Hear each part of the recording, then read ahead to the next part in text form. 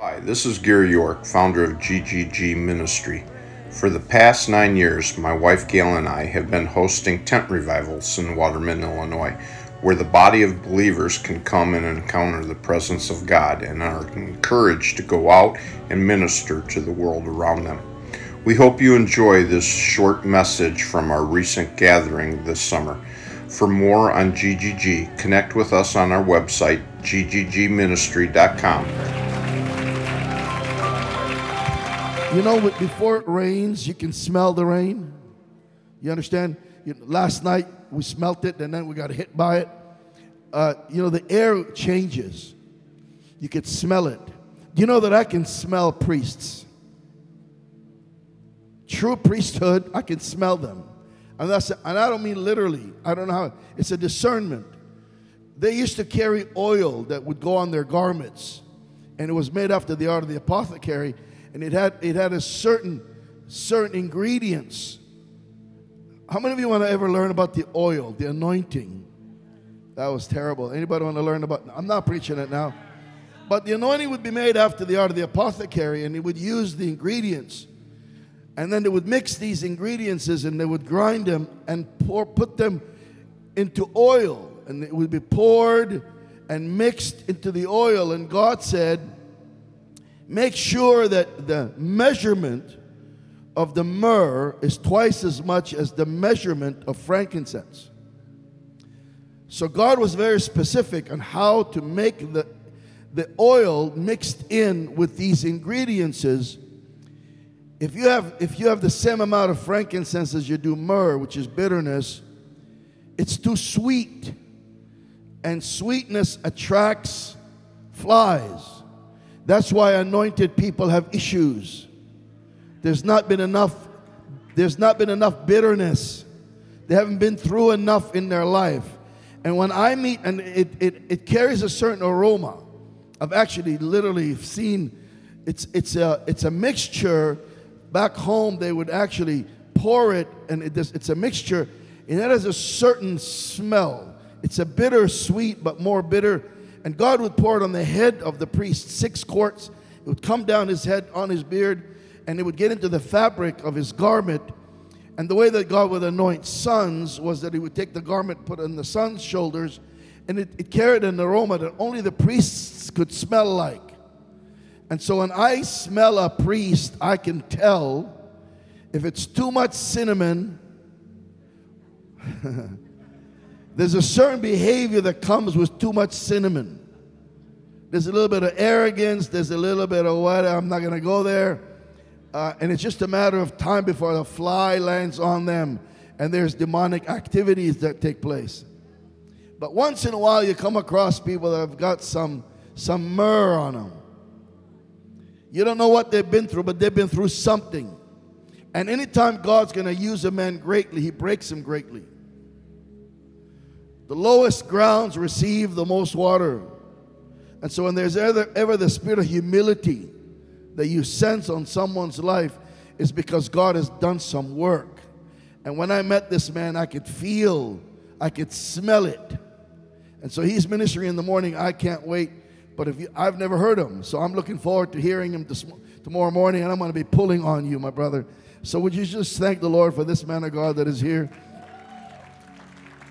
And you know, he's only been married 3 months. They're holding each other's hands right now. It's just pathetic, because my wife, I've been married 40 years, and usually there's a gap between us grandchildren. And if I hold her hand, she'll ask me, what do you want? I just want to hold your hand. Remember, we used to do that. All right, are you ready for the word? Genesis chapter 2. And I'm going to do my best tonight, because when I received this word, I said to Gary, I preached the one that how many of you were not here this morning? How many of you that were here think they should hear what the Lord brought this morning? I want to encourage you, and I don't know how else to do this, but I have spent many years studying the scriptures, not because I want to preach, but I've always had a lot of questions, and I've actually written my questions down to the Lord, and I would ask God, why did you put a tree in the garden when you didn't want men to eat of it and put it in the middle of the garden? And why did you put a tree where you made it so obvious you didn't put a fence around it and protect it and tell man, listen, this thing is going to kill you, so I'm going to put a fence on it. Even evil people will put some sort of a light that tells you danger. This thing, you touch it, it's going to kill you. Anytime there's any power or any poison, there is at least some protection. God puts it in the middle of the garden and puts a serpent on it. Why don't you put the serpent on Mars? What do we need the devil for anyway? And if I came from you, wouldn't it have been easier if you would have just kind of left me alone? But why come into this world, fight a devil?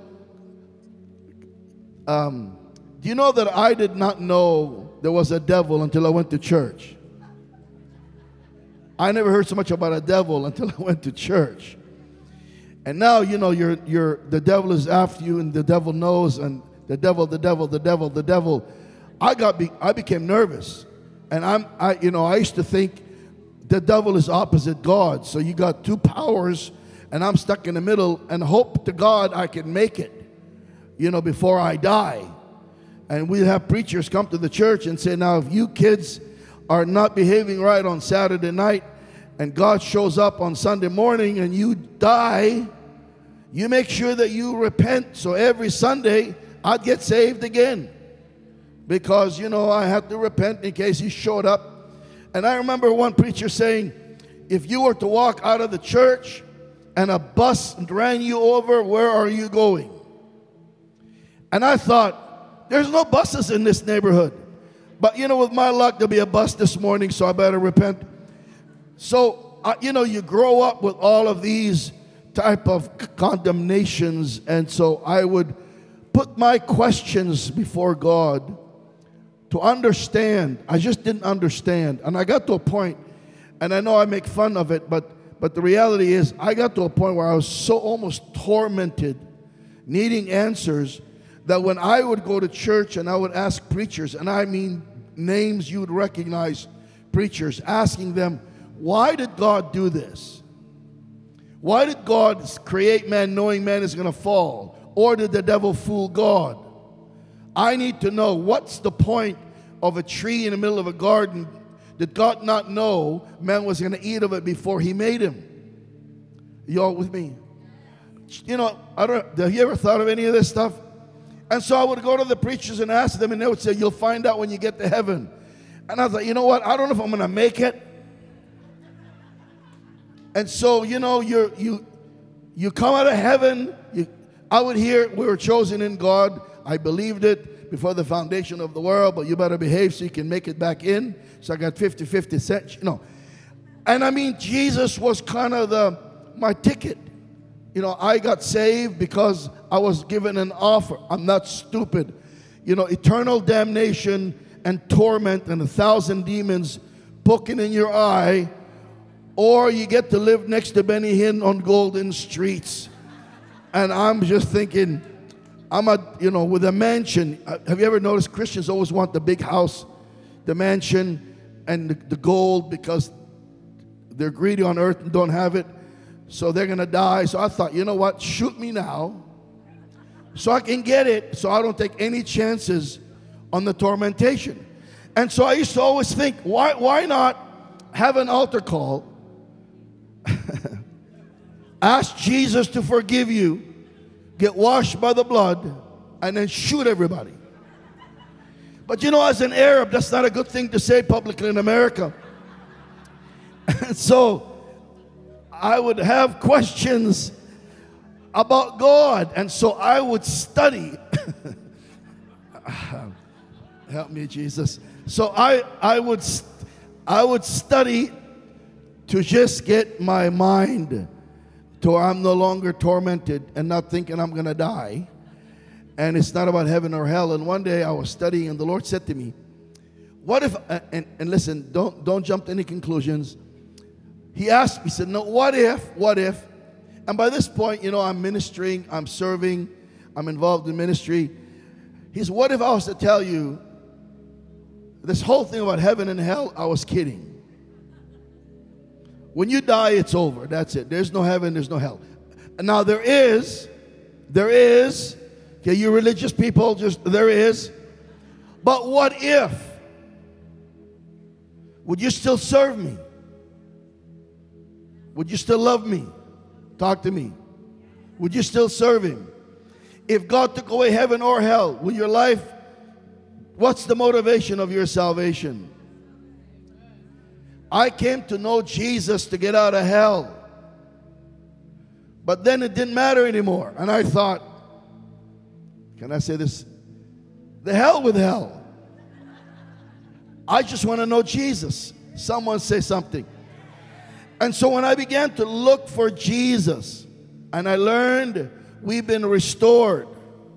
We've been restored back. And I've told you this before. Let's just say for a moment, this pulpit is the tree of good and evil. And all that took place after the tree of good and evil is the fall of man. All the darkness that came on man, all the sorrow, all the torment, all the evil. Why we need salvation, why we need to be saved. But in Christ, we were brought back to our beginning. We were restored, renewed. Say renewed. So that means you're back new again. You've been redeemed. And therefore, I began to study on what we had before the fall. So if I was a sinner before, after the tree, and I've been restored back, I'm no longer a sinner. I'm a new creation. Okay, that didn't go very good. Anyone here a newborn believer? Is there anyone here saved? Have you been restored? Have you been renewed? You are not saved by grace. You were. Stop singing the song. It's nice. But now you are a new creation, born from above, completely restored. The old man or the old nature has been buried. You've been raised into a newness of life. You got to get your mind back to where it belongs. Help me a little. And therefore, we are no longer sinners. We are a new creation. Here's the problem. When you are restored, you kept your old memory. God did not give you amnesia, so you would know the way in which He brought you. And now what you need is to renew your mind. The problem is here. God already sees you from your completion. God deals with you from your completion. Why God is so patient is because He is fellowshipping with your completion. It's finished. Say it's finished.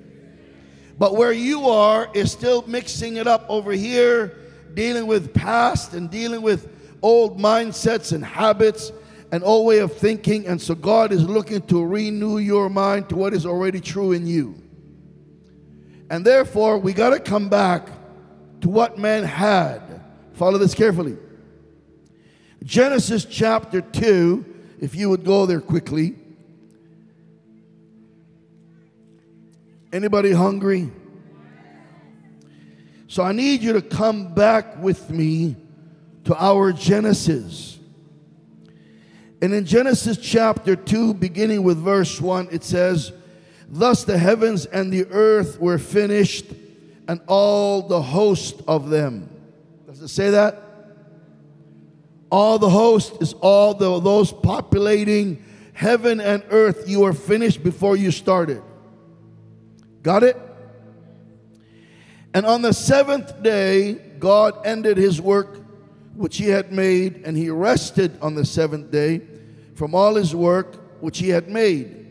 And God blessed the seventh day and sanctified it. Why? Because that in it He had rested from all His work which God created and made. I want you to listen to very carefully. God blesses the seventh day, sets it apart, sanctified it, because He has finished from all His work. What was His work? Listen, the heavens and the earth were finished, and all those inhabitants of them. On the seventh day, God ends his work, rests on the Sabbath, the seventh day, from all his work which he had made, and then blesses that Sabbath. He does what? Now, I want you to listen to these words as if though you've never studied it. Because when God made the heavens, he made the heavens and the earth at the same time. Y'all with me? There was no heavens or earth, and he made them together. I just need you to follow this carefully. The earth is the reflection of the reality of heaven. This is important. Earth is the manifestation, the encounter, the experience of heaven's reality. Heaven and earth are the same thing. One is the shadow of the essence. Y'all with me? You are a physical being. Who you are is not your physical appearance. Who you are is what's on the inside of you. And therefore you are spirit first, and your spirit joined to a soul through which the conduit of your thinking that is manifest in your body.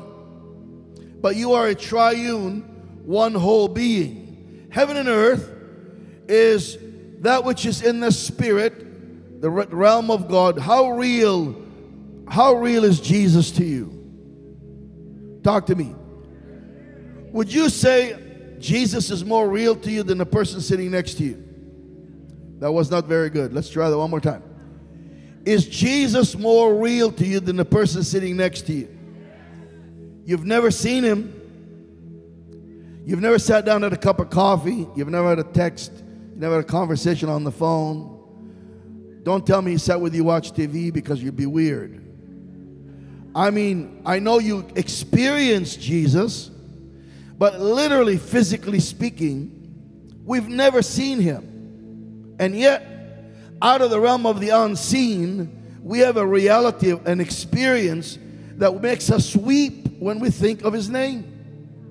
That reality is the heavens revealed in the physical as a shadowing or an expression of the invisible spirit. God makes heaven and earth at the same time. When man was created in Genesis 1, he had no formation. Please listen.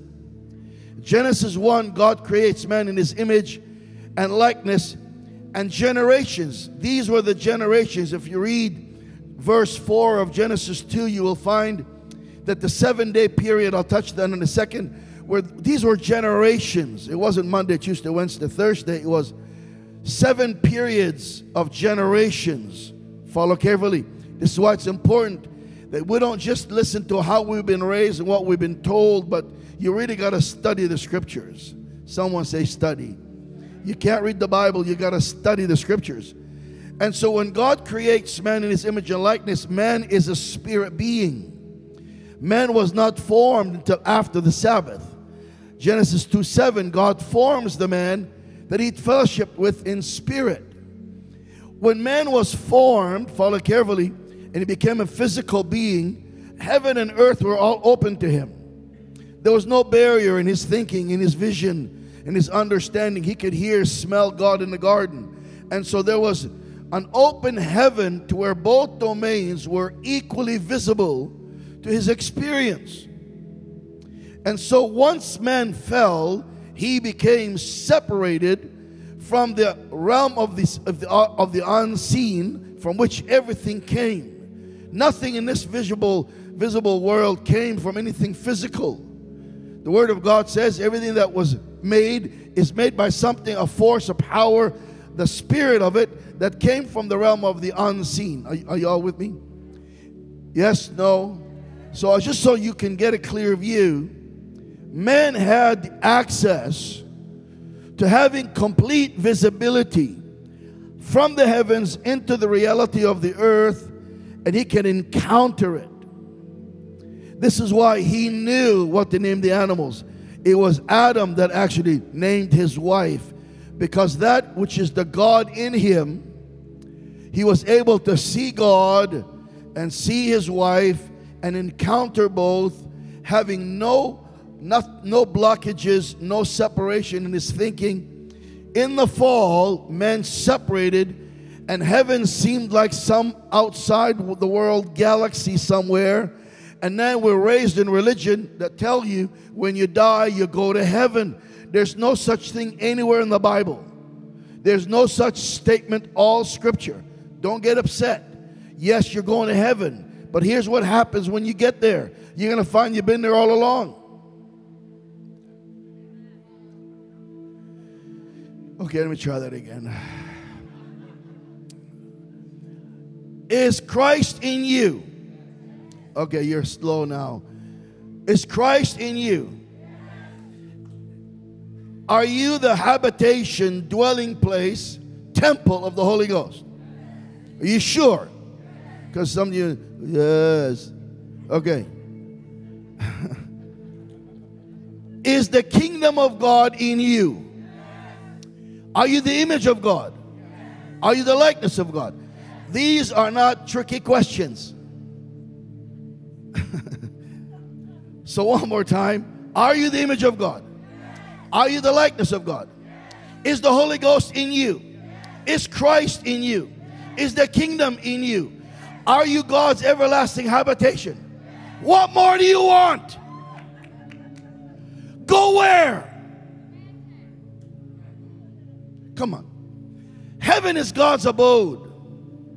That's all it means. Where God lives. And God chose you to be where he lives. So let the heavens declare the glory of God. Oh, I'm losing my voice trying to get you. So I know this is hard, but listen, don't get mad at me, okay? Go get mad at the person that told you. Slap them in the face and tell them it's not in the Bible. How many of you are interested in the Word of God? Come on. Listen, how many of you, this is what you want right here. I know you have it in your cell phone and your iPad. That kind of makes me angry. So, this is the Word, right? No, I know, okay, fine. But how many of you want the Word? Talk to me. How many of you want the Word? It's not here. It's not here. So I don't know what to tell you. You know, you want to go somewhere when you die, like another galaxy. We're always looking to leave. We're always wanting to go somewhere else. Be with someone else. We're always thinking it's greener on the other side. And then you get there and you still got you. So the reality is, we've been raised and we are seated in heavenly places right now in Christ Jesus. Does anyone believe that? And so you've already died and gone to heaven. What we need to do is bring the reality of it. And so if we've been restored, you see, I can't preach this everywhere. If I'm doing the salvation teaching, this is not what I'd be teaching. But I'm talking to people that have already been saved, been restored, been renewed. Jesus is already Lord. Been born again. Say something. And therefore, we got to bring our brain to get caught up to where we're supposed to be. So the book of Genesis is the book of beginnings. In its first 3 chapters, we find by revelation the answers to the questions humans have had for many generations. In our search for the purpose of God and being in the image and likeness is here revealed.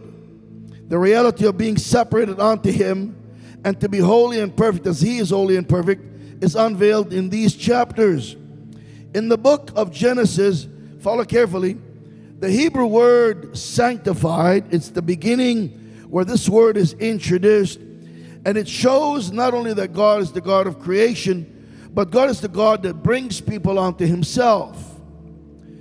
And so here we see that when God blessed the 7th day and sanctified it, he lifted it above all other days and set it apart to a work and revelation about himself that exceeded in glory than all that has preceded it. I'm going to give you a Bible course. Is that all right? And therefore, it's really important that you listen carefully. God sanctified the Sabbath day and made it holy. He didn't say that about any other day.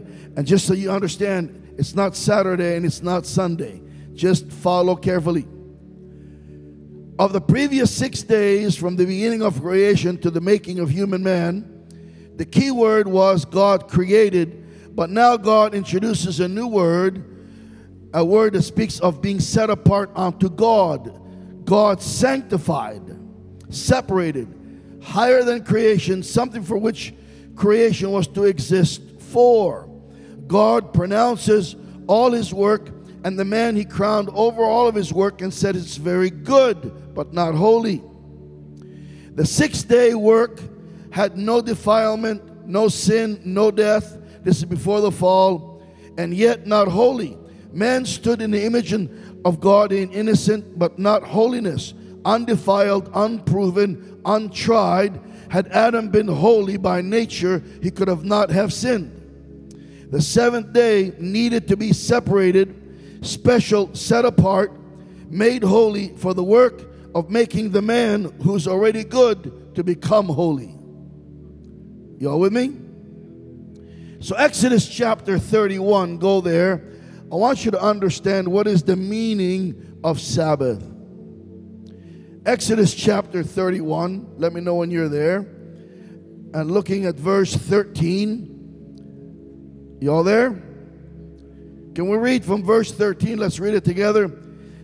Now this is the King James translation. Speak thou also unto the children of Israel. God here speaking to Moses, saying, verily my Sabbaths, notice it's plural, you shall keep.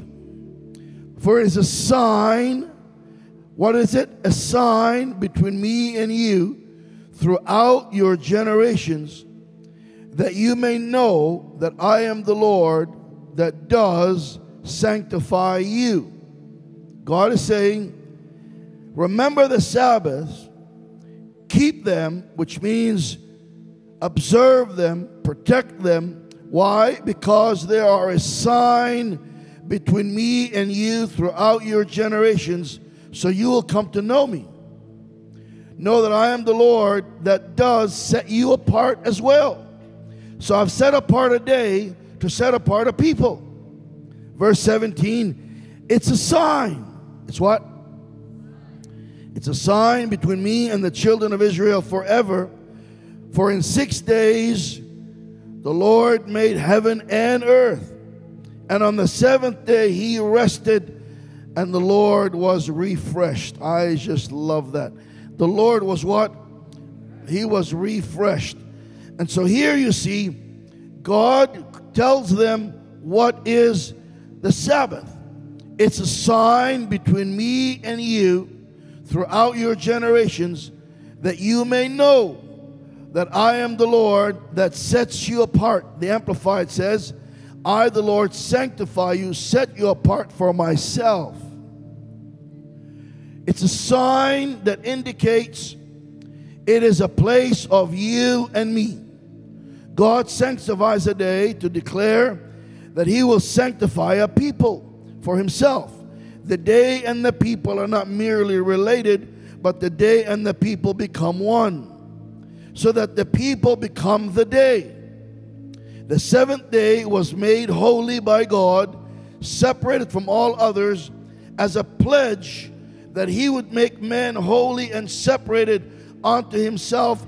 And that day is a sign of that pledge that God and man are going to come together, called the Sabbath. Are y'all with me? Anybody hearing anything? So in the ages before the Sabbath day, the 7th day, creation period, God's power and goodness had been displayed. But the age to come, the Sabbath day, or the 7th period, was designed to be the order, the dispensation in which God takes creation and raises it to a much higher realm, the realm of sanctification, to become one with God himself. Is to become his Sabbath, to become his holy day, to become his resting place. Are y'all getting this? So here we see that the word day that Moses used when he wrote Genesis is a Hebrew word called yom. Say yom. Yom is an Old Testament Hebrew word. Listen, it appears in the Old Testament 1,480 times, and it's translated into the English language at least 54 different words. So in the King James Version, yom is translated as a day, as times, as today, as forever, as continual. So even though yom in Scripture often does mean 24 hours, it also means a period of time. It means what? A period of time. And so it's critical to understand, as an example, Numbers 20 verse 15 says, and we had dwelt in Egypt a long yom, a long time, translating meaning that day covered 420 years. Y'all getting this now? It's a yom period. So in Genesis 2:4, these are the generations of the heavens and the earth when they were created in the day or yom that the Lord made the earth and the heavens. So here we see that the day embraces the meaning of all 6 days. The Bible also speaks of the day of temptation in the wilderness. That day was 40 years long. So I say all this to illustrate that God did something far more than bless the seventh day and sanctified it. He blessed a realm. He blessed a time. It's a place of His rest. It's a place of His glory, setting it apart between Him and man, that man might know, experience, and abide with God and God with man. And that place of rest, that place of peace, that place of joy, that place of blessing is where God calls man and Him to become into union. The Sabbath of God is not a Saturday, it's not a Sunday. The Sabbath of God is a people's union with God as one. That is God's rest. Are y'all hearing me? God sets apart this day as His own day. It's really the day of the Lord when it's set apart, where God declares, I'm giving it to you as a sign. It points to. It's not a 24-hour period. It's a realm where you and I are unified, and in that place of our union, that's where I'm going to bless. That is the place I'm going to sanctify. That's what I call holy. Are you all with me? And in that place of union, God calls it the place where He can come and He can rest. He can dwell. Interesting to note, of each of the creative days in Genesis, from the first day to the sixth day, it's written, and the evening and the morning were the first day. Evening and the morning, second day, all the way to the sixth day. So, but when we hear about the seventh day, there's no such statement that the seventh day had, it doesn't say anything about and the evening and the morning. Therefore, the record of the seventh day is still open. Sabbath is still open. Sabbath is still available. God is abiding in it. But He is active in His place of rest, creating a new creation. I know I'm giving you a lot of information, but I need you to get this and listen to it again and again. Anybody hearing something that's going to open your mind? Say yes. Revelations 3:14, it states, Jesus Christ, the beginning of the creation of God. As Adam was the beginning of the creation of man, Jesus Christ is the origination, the beginning of the creation of God. I need to explain that. Revelations 3:14 says, thus saith the Amen, the witness, the true witness, the beginning of the creation of God. That's how it reads in the King James, but that's not the original. Jesus was not the first God created because He's the creator. Right? By Him, the Word made flesh. By Him, all things came into existence that existed. And so He was not made. How it should read is, He is the firstborn or the origination of this new kind of man. So the first 6 days, these are the days that represent mankind, Adam. The seventh day period, the Sabbath experience, the realm of God's rest is the beginning of the new creation experience. God is continuing to work, creating a new species of humanity that have been raised to a higher standard. And so as Adam was the beginning of the creation of man, Jesus Christ is the beginning of the creation of the God kind. Y'all with me? He's the firstborn, the original of the God kind of man. Anybody here the God kind of man or woman? Say something. So, when God blesses, the words, God blessed the seventh day and sanctified it, because in it He rested. And so God takes creation and puts it into the position as to why He made creation, from the place of being good but yet not holy, to the place of where the creation of God can now come into the reason, the motivation behind its creation. The reason God created you is to not only reveal Himself through you, but for you to encounter true deity, for you to encounter the truth of the state of your being from the origination as to what it is God set you apart for. Are y'all with me? The word rested, because in it, am I going too fast? Is this clear? So we understand it's not a Friday, it's not a Saturday, it's not a Sunday, it's a sign. What is it? And what is it a sign of? You and God. It's that which God sets apart for Himself. It's the union of your oneness that God calls His Sabbath. And that place, in that realm, God blesses it. God sanctifies it. God sets it apart. And God says, this is my day. I don't you ever will forget that I'm looking for the day that you are that day to me. Help me, Lord. I would love to teach about the day of the Lord, and it's not a calendar date. It's a people. Okay.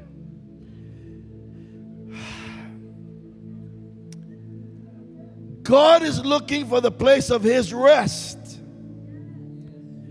The word rest means to repose, a place to relax, to be supported by something, to be placed upon something you have faith in, a place you're able to trust in, somewhere you go and you celebrate.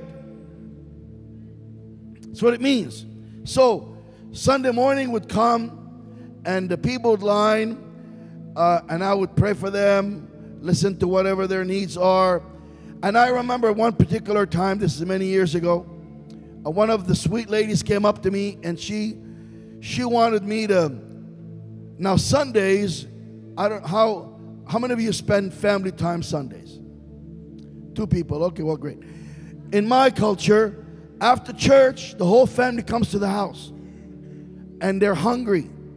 And it's a lot of, like they do here, it's a lot of work, but it's also a time of fellowship and food and celebration and thanksgiving and family. It's a time I can relax. It's a time I can put my shorts on. It's a time if I have gas, I just let it go. It's home. Say that. It's what? It's my place to rest. And so when I think about it, I celebrate.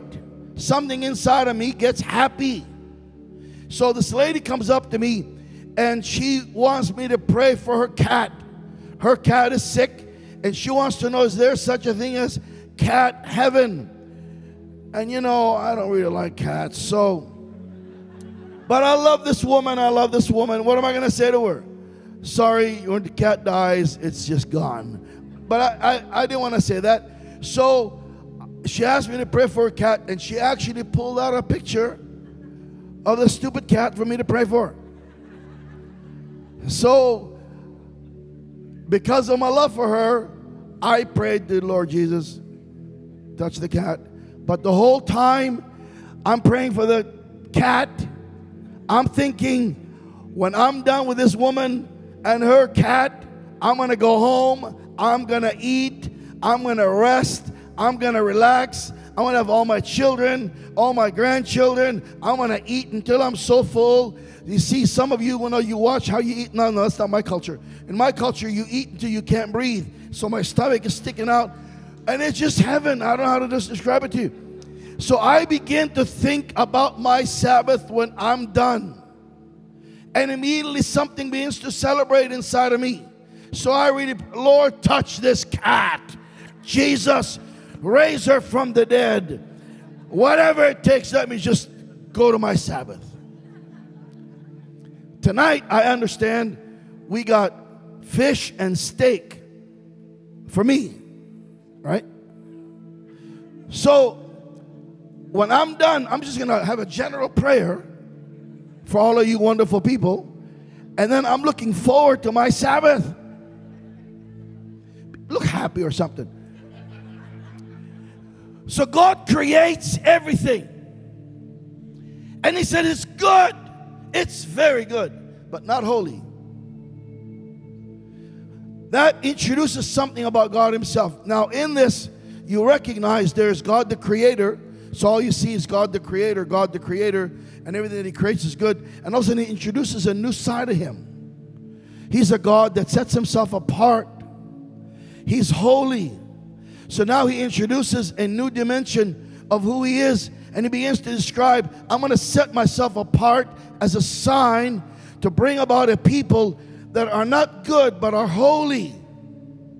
Because holiness is not something you can just create. It's something that has to be developed. And I'm going to set people apart because it's like righteousness. It's like character. It's the fruit. You know, people will know you by your fruit. Gifts are given. Fruits are grown. And so God sets Himself apart to expose something about Himself as a holy God that sanctifies a time period, a realm. And this is a place of His repose, a place of His rest, a place of His celebration, a place that He has nothing to labor for, nothing to work, nothing to forgive, nothing to try to fix. It's a place He can come and sit down and have His day with you as one with Him. And He says, and in that place, I'm going to bless you. In that place, I'm going to sanctify you. In that place, I'm going to give you the encounter as to why I brought you thus far. The reason for your creation is to bring you into sanctification. In my couch at home, the corner seat is my seat. It's formed to my butt. So anytime Harry sits in my seat or any of my boys, I come and look at them. It's not fit for their behind, it's fit for my behind. And so I look at them until they know that's Baba's seat. They need to move. Now, this is just my house. I don't know about your house. But my house, when I'm home, everybody knows that's Baba's seat. Say Baba. That's Dad. That's me. Baba's seat. So when I sit in my Baba seat, it fits my butt perfectly. I can recline and I am happy. I am full and I'm celebrating and I'm thankful. God says that is the state I'm going to bless. That finished work is what I'm going to bless. I'm going to bless you when you come to that finished work. I'm going to bless you when you come to that resting place. I want to bless you because now you have been set apart and you're now one with me. Sabbath is you and me. That's Sabbath. Sabbath is you and me having our day. And as my day, it is you are my rest. Are you all getting this? And I don't have to labor. I don't have to work. There's nothing you need me to do. We're coming into a Sabbath where there's nothing God is after. So God can come and repose, celebrate, sit in a place that He has faith in, trust in. He can put His weight down and know you can carry Him. You ought to say hallelujah or something.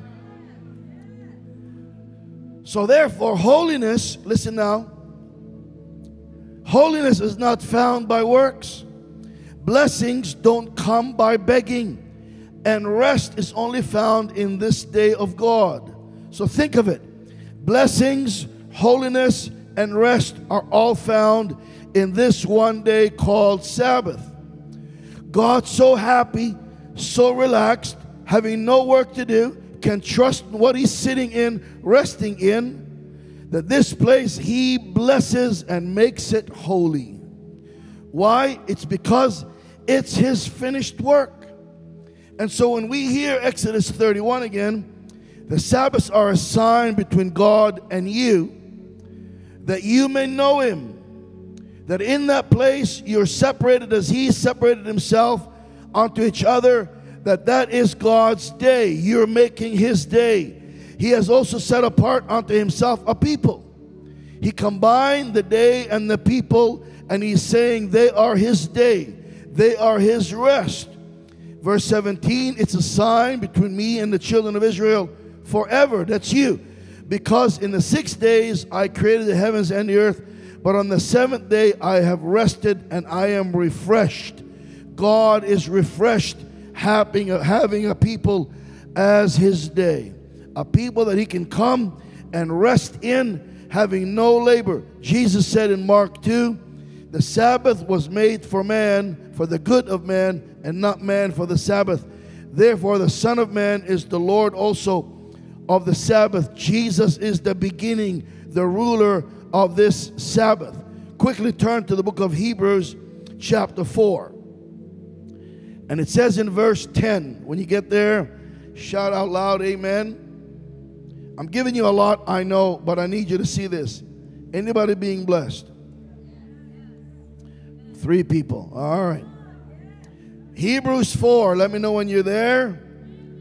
All right, that's good. Verse 10. Let us, I'm jumping. For he that is entered into his rest, he also has ceased from his own works, as God did from his. Let us labor, therefore, to enter into that rest, lest any man fall after the same example of unbelief. He is using that as the children of Israel and how they did not believe even though the work was finished from the foundation of the world. So verse 10, for he that enters into God's rest, he has also ceased from his own works as God did from his. It is a beautiful picture of man resting with God after the 6 days. God's last day. Now I want you to hear this carefully. God's last day is man's first day. Did you get that? What did I say? God did all his work, and in the end of the 6th day, he brought forth the man of his image, crowned him as ruler, and man entered into the rest of God, having done no work to rest from. Man's first day of life was lived out in God's Sabbath, God's 7th day. God made the heavens, he didn't rest. The sun, moon, stars did not rest. He made all the creatures of the field, did not rest, not until the 7th day. Like God said, my Sabbath are between me and you. The Lord's Sabbath is you and him. Man had done no work from which to rest, and yet he entered into God's rest. Not his own rest, not from his own works, but he came into God's rest. He became one with God's resting, coming into God's accomplishment without his own labor. Coming into God's accomplishments without his own labor. Man's first day is God's last day, and this is what man is introduced to. Verse 9 of Hebrews 4 says, there remains a rest for the people of God. Say that again. There remains a rest for the people of God. And again, verse 10 and 11, he that enters into his rest ceases from his own works. Let's labor, I want you to hear that. Let's labor, therefore, to enter into that rest, lest any man fall of the same example of unbelief. The Amplified says, let us endeavor, strive to enter into the rest of God, unless we fall into that same example of disobedience as the children of Israel in the wilderness. God testifying against them in verse 3, saying, the Amplified reads, they shall not enter into my rest, although his works had been completed and prepared, and waiting for all who would believe, from the foundation of the world. I'm almost done. Follow carefully. What does verse 11 mean? Labor to enter into his rest. How do you work to stop working? How do we labor to rest? Man's first experience with God was rest. He entered into God's accomplishments. But there shortly after, he was marred by man's efforts to make himself like God, trying to achieve something he already had, not knowing it, trying to get something he already has. By this single act, man broke away from God's blessing and holy day. He not only broke from God's Sabbath, but he also broke the relationship and fellowship that day contained. If that day man had no need, listen carefully, in that day man had no need. In that day man's fellowship with God was his provision. I really need you to hear that really clearly. I'm going to say it nice and slow. In that day, God blessed it, remember? In that day, man's fellowship with God was his provision. When I was growing up, I didn't worry about how we're going to pay bills because my father took care of everything. My union with my father gave all the provision. I thought we were rich. I didn't know we're poor because my fellowship with my father was the sole purpose of my provision. So in that day, before man's fall, his fellowship with God was his provision. The oneness between God and man was God's rest, and man entered into all the beauty, all the glory that day contained. So when someone does not appreciate what they already have, they lose the value of what they have. And once the value or worth is lost, then so are all of its benefits. So man lost the benefits of his union, of his Sabbath.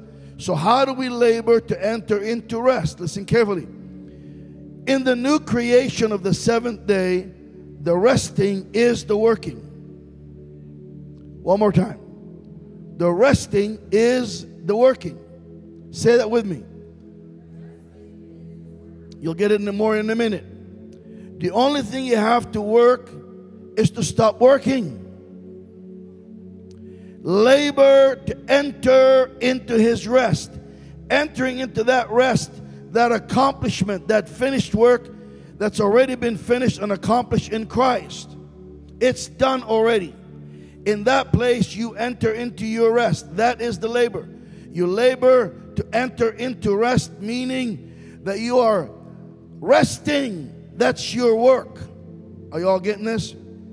The only work you have to work, Philippians 2 tells us, work out your own salvation with fear and trembling, for it is God that works in you both to will and to do according to his good pleasure, which means purpose. So here's your work. Work out what he's worked in. Say that. Work out what he's worked in. The reality is, for you and I today, this is our Sabbath. It is an eternal day, always accessible to all those who want to enter into it. Let us therefore labor to enter into that rest, and that day is today. I said that day is today.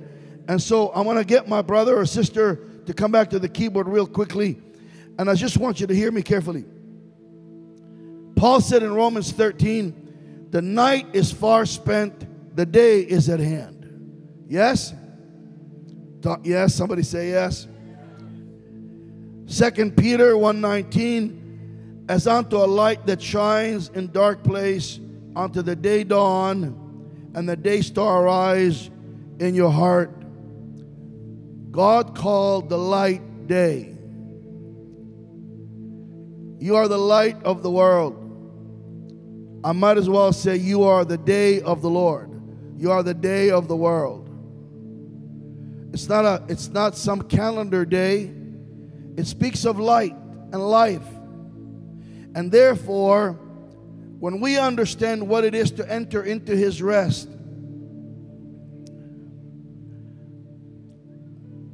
just start, my dear. I just need you to listen to this. This has transformed my life.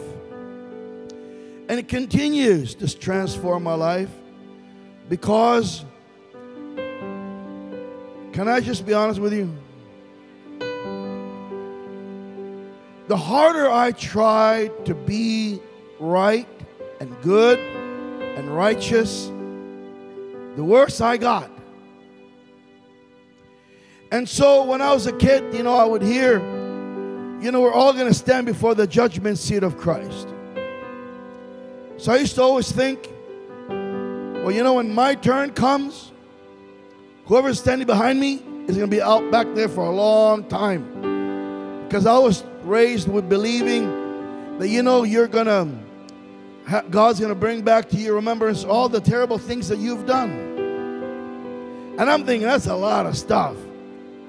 And we're going to be standing out there a long time. I have forgotten a lot of it. Why would God remind me what's been buried in the sea of forgetfulness? Why would God bring back up again what's been washed by the blood of the Lamb? Help me. Why would God reintroduce what's been buried and dead, and now I'm a new creation? I've been walking with God for decades. I don't remember everything. I've been in places and people walk up to me and said, don't you remember we went to junior high school together? I don't remember. I'm sorry. And if my wife wants to know how many girlfriends you had, I don't remember. I don't want to remember. Why in God's name you want to take me back? And now there's these counseling things being done in the body of Christ where they take you back and take you back to the condition and the position of what you had dealt with and how you were violated when you were young, and you have to now deal with that warfare and relive it again. God have mercy on us. So here's my counsel. You are a new creation. All things have passed away. Behold, all things have become new. Oh, you ought to be happy. And I don't need to live where I once was. And so I had questions. I would search scripture to understand, what does it mean to stand before the judgment seat of Christ? And what I learned is, I come and I face the price He paid for my freedom. I come and I learn He judged me on the cross. That was Judgment's Day. I'm free. I've been delivered. I've been born again. I don't have to go back and relive the past. I've been set free by the price that the Lamb paid. So now I got to change my thinking. I got to stop repenting and repenting and repenting. And I'm thankful God is gracious. But I got to start changing my mind where I'm not trying to labor to work, if you will, so I can just feel better about myself, because we've been conditioned. Listen, we've been conditioned where when we repent and we are sorry for the sins we've committed, and every one of us has some tree you shouldn't eat of, but we all go there and eat it.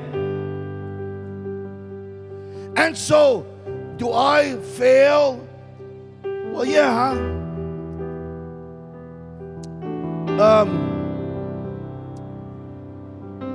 So it's not like I'm done. But here's the thing. I believe, this is just my belief, so don't get mad at me if you don't agree. I don't care what you think, no offense. This is my life.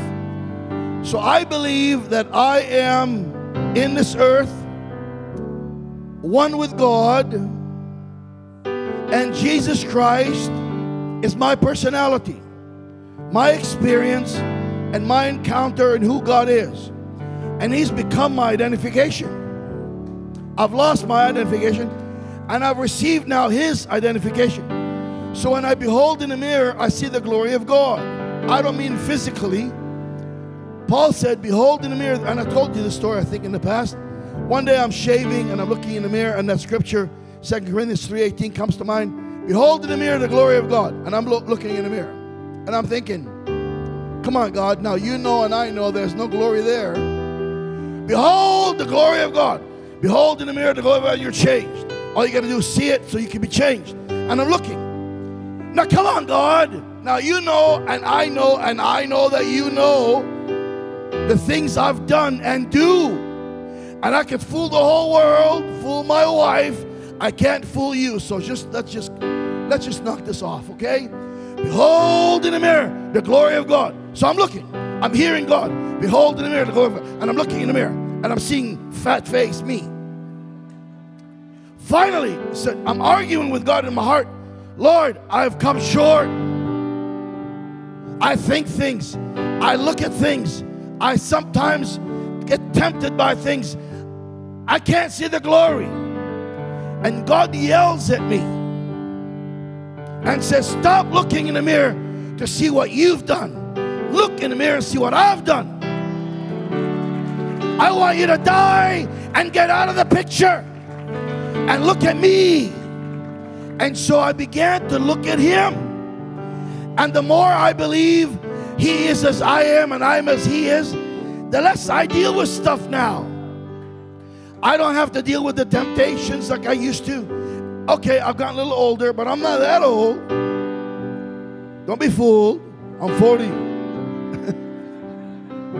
This fat is muscle. So the reality is, I accept it now. I begin to see myself from his perspective. And his perspective is that I'm finished. His perspective is I'm holy.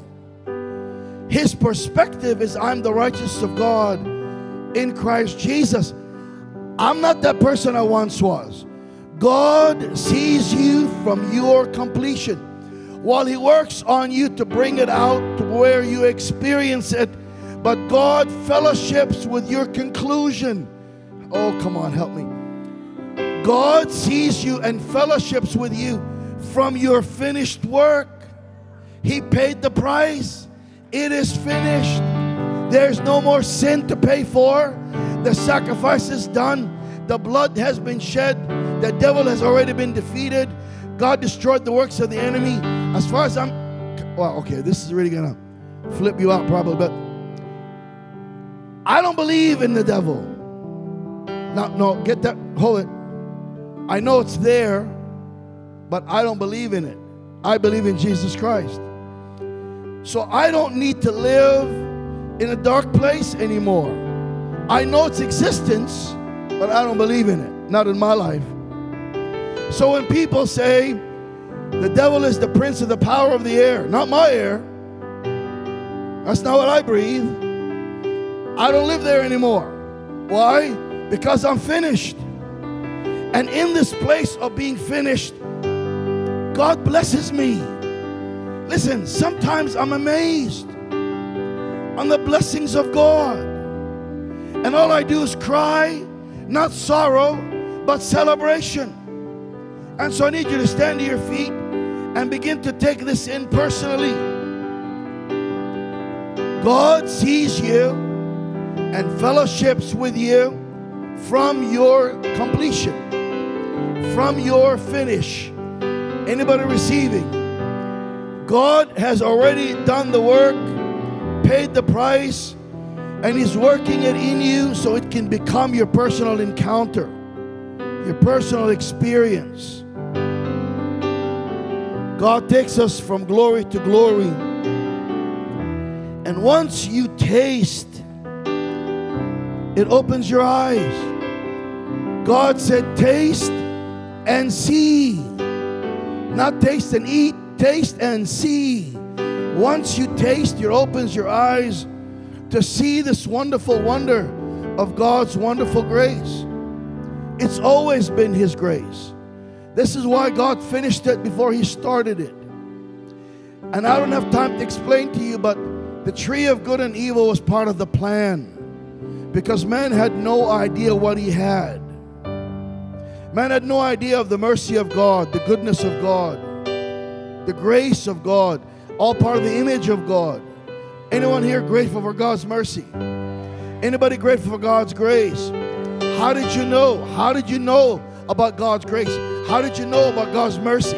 How did you know about God's kindness? That's His image. That's who you are. The only way you experience this is because, man fell. Because the plan has always been for the last Adam, not the first.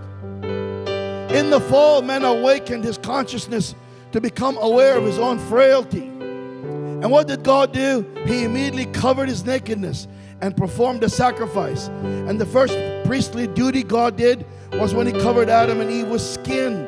There was a lamb that was slain from the foundation of the world. Just put it together. And God covered the man of His image. And now man's eyes were opened. And God said, now, knowing good and evil, He's one of us. He understood, but he wasn't holy. Because holiness is not just something that you just, by faith receive. It's a walk with God that you choose to live righteously. You choose to live holy. What made Abraham so pleasant to God is that Abraham didn't do it by his works. His own faith, believing in the God that spoke it to him, accounted it to him as righteousness. So your righteousness is Jesus Christ. And if you have Him, you're righteous already. If you have Him, you're holy already. If you have Him, you're perfect already. Don't let any man tell you no one is perfect. Excuse me. Christ is in you. You are perfect. You're not going to be perfect when you die. You're already perfect. And the sooner your mind adjusts to the truth of God's word, the truth will make you free. Somebody say amen. So come on, with every hand raised. Father, you said, a double-minded man is unstable in all his ways. One day living in heaven, the next day living in hell. One day rejoicing in worship, and the next day falling in sin and darkness. And we are tossed to and fro like a drunken man, and circulating, battling, fighting devils, dealing with the secrets of our own minds, living in the private world of our own imaginations, always pleading, asking, looking to be free. But you've already opened our prison door. You took the keys of death and hell. We've already been set free. Now, Father, open our minds that we may see that we've already been delivered, that we may come out of our cages and live the life that righteously belongs to us. Live the life that is already ours. Inherit the inheritance we've already received. We've already received our reward, but that we may be able to enjoy what you've already given us. In Christ, it's done. In Christ, it is finished. In Christ, we are victorious. In Christ, the enemy is defeated. And so, Father, in the name that is above all other names, open our minds that we all may see it is finished. Somebody say, somebody say, somebody say, I love you, church. Thank you so much for taking the time to listen to our GGG event recording. To get involved with our growing community or connect with us, reach out to us on our website, gggministry.com, or any of our other social media platforms. It's been an honor serving you all, and I pray a blessing and favor.